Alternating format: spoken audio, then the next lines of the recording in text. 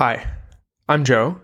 These are audio versions of the essays on my website, joecarlsmith.com, and today I'm reading In Memory of Louise Glück. Louise Glück, one of my favorite poets, died yesterday. I took a writing workshop with her back in 2009. I remember the force and precision of her words as she spoke, slowly, in class. There was a feeling like stones falling, one by one, into place. Like something large was being built, steadily, in simple movements, and you could see it forming. I remember, too, a meeting in her office. It was early in the semester, and she hadn't liked my poem. She wanted me to write from some place closer to where dreams come from, something deeper and more inchoate, some raw edge. She wanted what she had called, in my memory, a, quote, real poem. I read various of her poems in that class, but the book of hers that has most stayed with me and mattered most to me came out later, in 2014. Faithful and Virtuous Night. I associate this book in particular with the dreamlike quality of many of the poems, the way they shift underneath you as you read, full of quiet mystery and surprise. Here's one of my favorites. A Foreshortened Journey. I found the stairs somewhat more difficult than I had expected, and so I sat down, so to speak, in the middle of the journey. Because there was a large window opposite the railing, I was able to entertain myself with the little dramas and comedies of the street outside, though no one I knew passed by. No one, certainly, who could have assisted me. Nor were the stairs themselves in use, as far as I could see. "You must get up, my lad," I told myself. Since this seemed suddenly impossible, I did the next best thing. I prepared to sleep, my head and arm on the stair above, my body crouched below. Sometime after this, a little girl appeared on the top of the staircase, holding the hand of an elderly woman. "Grandmother," cried the little girl, "there is a dead man on the staircase." "We must let him sleep," said the grandmother. "We must walk quietly by. He is at that point in life at which neither returning to the beginning nor advancing to the end seems bearable. Therefore, he has decided to stop here, in the midst of things, though that makes him an obstacle to others, such as ourselves. But we must not give up hope. In my own life," she continued, "there was such a time, though that was long ago." And here she let her granddaughter walk in front of her so they could pass me without disturbing me.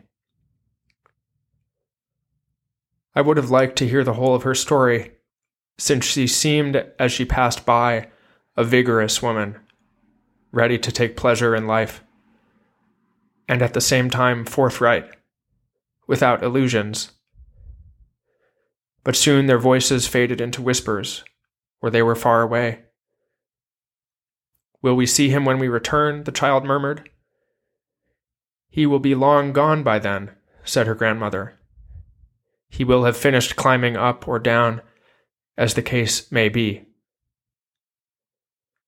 "Then I will say goodbye now," said the little girl. And she knelt below me, chanting a prayer I recognized as the Hebrew prayer for the dead. "Sir," she whispered, "my grandmother tells me you are not dead. But I thought perhaps this would soothe you in your terrors, and I will not be here to sing it at the right time. When you hear this again," she said, "perhaps the words will be less intimidating. If you remember how you first heard them, in the voice of a little girl." Why do I love this poem? I wish I could say more directly.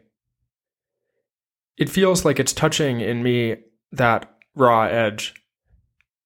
Something about the journey, the unexplained staircase, preparing to sleep, the grandmother's understanding. In my own life, she continued, there was such a time. And the little girl's simple depth. Then I will say goodbye now. The little girl especially has stayed with me, as have a few other similarly dreamlike figures. The conductor in Aboriginal Landscape, the old woman in A Sharply Worded Silence, the concierge in The Denial of Death. The backdrop of these poems is often ethereal and unstable. It seems one way, then smoothly unseems. Right now you are a child holding hands with a fortune teller, Glück writes in Theory of Memory. All the rest is hypothesis and dream. See, in Aboriginal Landscape, the way the speaker's relationship to the cemetery evolves. Quote, the cemetery was silent. Wind blew through the trees. I could hear very faintly sounds of weeping several rows away, and beyond that, a dog wailing. At length, these sounds abated. It crossed my mind I had no memory of being driven here, to what now seemed a cemetery, though it could have been a cemetery in my mind only. Perhaps it was a park, or if not a park, a garden, or bower, perfumed, I now realized, with the scent of roses. Douceur de vivre, filling the air, the sweetness of living, as the saying goes. At some point, it occurred to me I was alone. Where had the others gone? My cousins and sister, Caitlin and Abigail. By now, the light was fading. Where was the car waiting to take us home? End quote. And yet many of the human figures the speaker encounters have some kind of elusive understanding, like the grandmothers on the staircase. The sort of depth and steadiness that comes from having seen already and not looked away. Here, for example, is the conductor. Quote, finally, in the distance, I made out a small train. Stopped, it seemed, behind some foliage. The conductor lingering against a doorframe, smoking a cigarette. Do not forget me, I cried, running now over many plots, many mothers and fathers. Do not forget me, I cried when at last I reached him. Madam, he said, pointing to the tracks. Surely you realize this is the end. The tracks do not go further. His words were harsh, and yet his eyes were kind. This encouraged me to press my case harder. But they go back, I said, and I remarked their sturdiness, as though they had many such returns ahead of them. You know, he said, our work is difficult. We confront much sorrow and disappointment. He gazed at me with increasing frankness. I was like you once, he added, in love with turbulence. Now I spoke as to an old friend. What of you, I said, since he was free to leave. Have you no wish to go home, to see the city again? This is my home, he said. The city is where I disappear. End quote. And here's the old woman in A Sharply Worded Silence. Quote, when I was young, she said, I liked walking the garden path at twilight. And if the path was long enough, I would see the moon rise. That was for me the great pleasure. not sex, not food, not worldly amusement. I preferred the moon's rising, and sometimes I would hear at the same moment the sublime notes of the final ensemble of The Marriage of Figaro. Where did the music come from? I never knew. Because it is the nature of garden paths to be circular, each night after my wanderings I would find myself at my front door, staring at it, barely able to make out in darkness the glittering knob. It was, she said, a great discovery, albeit my real life. End quote. My real life. How do you discover your real life? How do you write a real poem? Part of it for Glück is gazing and speaking with frankness, forthright and without illusions. People call her poetry austere and terse. She has, one senses, no time for bullshit. From October, quote, "It is true there is not enough beauty in the world. It is also true that I am not competent to restore it. Neither is there candor, and here I may be of some use." End quote. But what she strips away in pursuit of candor leaves something luminous. She is direct, but not dry. Indeed, in her hands, simple words take on strange power. Quote, "I want you." Quote, "You are all that is wrong with my life, and I need you, and I claim you." Quote, "It's not the earth I'll miss. It's you I'll miss." Here's another of my favorites. The Wild Iris. At the end of my suffering, there was a door. Hear me out. That which you call death, I remember. Overhead, noises, branches of the pine shifting. Then nothing. The weak sun flickered over the dry surface. It is terrible to survive as consciousness buried in the dark earth. Then it was over.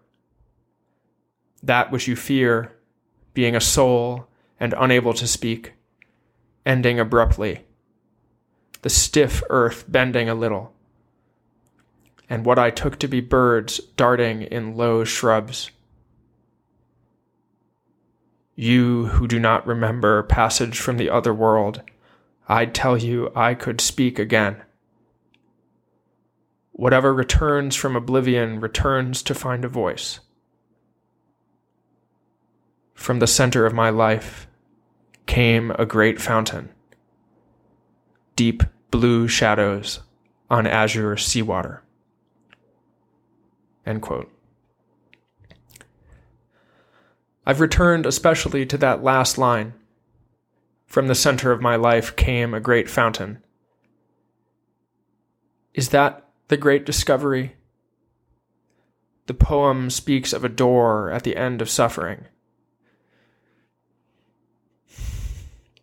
Was there somewhere a glittering knob? The other Glück poem that has really stayed with me is this one, from a series where she sometimes speaks to God from her garden. Vespers. In your extended absence, you permit me use of earth, anticipating some return on investment. I must report failure in my assignment, principally regarding the tomato plants. I think I should not be encouraged to grow tomatoes. Or if I am, you should withhold the heavy rains, the cold nights that come so often here, while other regions get 12 weeks of summer. All this belongs to you. On the other hand, I planted the seeds. I watched the first shoots like wings tearing the soil. And it was my heart broken by the blight. The black spot so quickly multiplying in the rows. I doubt you have a heart in our understanding of that term. You who do not discriminate between the dead and the living, who are, in consequence, immune to foreshadowing. You may not know how much terror we bear. The spotted leaf, the red leaves of the maple falling even in August, in early darkness. I am responsible for these vines. It feels like there's a building pain in this poem. The heavy rains, the cold night, and then that breaking blight, and the black spots spreading. And then that last line, that taking it on. I am responsible for these vines. She loves the earth, and it causes her such pain. See also her 2004 October. Quote, "Is it winter again? Is it cold again? Didn't Frank just slip on the ice? Didn't he heal? Weren't the spring seeds planted? Didn't we plant the seeds? Weren't we necessary to the earth? The vines, were they harvested?" And see, too, her warnings in The Sensual World. I caution you as I was never cautioned. You will never let go. You will never be satiated. You will be damaged and scarred. You will continue to hunger. Your body will age. You will continue to need. You will want the earth, then more of the earth. Sublime, indifferent. It is present. It will not respond. It is encompassing. It will not minister. Meaning, it will feed you. It will ravish you. It will not keep you alive. End quote. She knew well that she was going to die. My body, she writes in Crossroads, now that we will not be traveling together much longer, I begin to feel a new tenderness towards you, very raw and unfamiliar, like what I remember of love when I was young. End quote. And loss is everywhere in her poetry. See, e.g., in Primavera, quote, "Alas, very soon everything will disappear. The bird calls, the delicate blossoms. In the end, even the earth itself will follow the artist's name into oblivion." End quote. The artist in that poem leaves no signature, just a drawing of the sun in the dirt, and, quote, "a mood of celebration." And in her acceptance speech for the Nobel Prize, recorded less than 6 months before her death from cancer, Glück seems attracted to a type of anonymity, or at least to the intimacy of encountering her readers in private, rather than in the public sphere. Perhaps in a fortune-teller's tent, holding hands, with the world as mere hypothesis. She quotes Dickinson as an example of this intimacy. Quote, "I'm nobody. Who are you? Are you nobody, too? Then there's a pair of us. Don't tell." Glück admits to wanting readers, but she wants to reach them, quote, "singly, one by one." Quote, "You hear this voice?" she writes in October. "This is my mind's voice."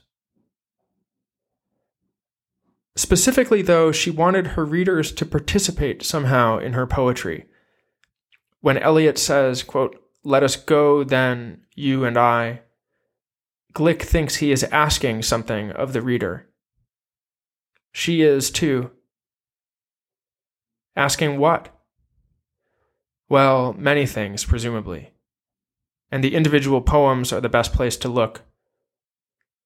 In general, though, I think she asks for candor, and more for some sort of intensity and directness of spirit. Perhaps it is a stretch to say that Glück's is spiritual poetry, but she appears on the page as fiercely alive and attuned, in a world simultaneously dreamlike and raw, mythical and mundane. How do you honor someone who has lived the way Glück in her poetry appears to live? By meeting them where they seek to stand. By searching out the same real life they sought. That greatest discovery. Here's to the fountain she found.